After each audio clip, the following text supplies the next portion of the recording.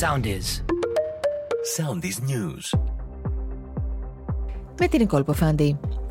Τάγκς πολιορκούν το νοσοκομείο Αλ-Σίφα. Το Ισραήλ το θεωρεί καρδιά των επιχειρήσεων της Χαμάς. Μέχρι και 3.200 ευρώ κερδίζουν οι φορολογούμενοι που ανακοινίζουν το σπίτι τους και προσκομίζουν τις απαραίτητες αποδείξεις σύμφωνα με το νέο φορολογικό νομοσχέδιο του Υπουργείου Οικονομικών. Εξπρέσει κακοκαιρία το Σαββατοκύριακο, από Δευτέρα και πάλι άνοιξη. Στο πλευρό του Γιάννη Δραγασάκη τάχθηκε αργά χθες το βράδυ ο στενός συνεργάτης της ΕΦΗΣ Αχτιόγλου Αλέξης Χαρίτσης μετά την επίθεση που εξαπέλυσε ο πρώην αντιπρόεδρος των κυβερνήσεων του ΣΥΡΙΖΑ στον Στέφανο Κασελάκη για τις απόψεις που εξέφρασε ο τελευταίος ότι το μαξιλάρι των 37 δισεκατομμυρίων ευρώ που άφησε η κυβέρνηση ΣΥΡΙΖΑ ήταν η πιο μνημονιακή απόφαση.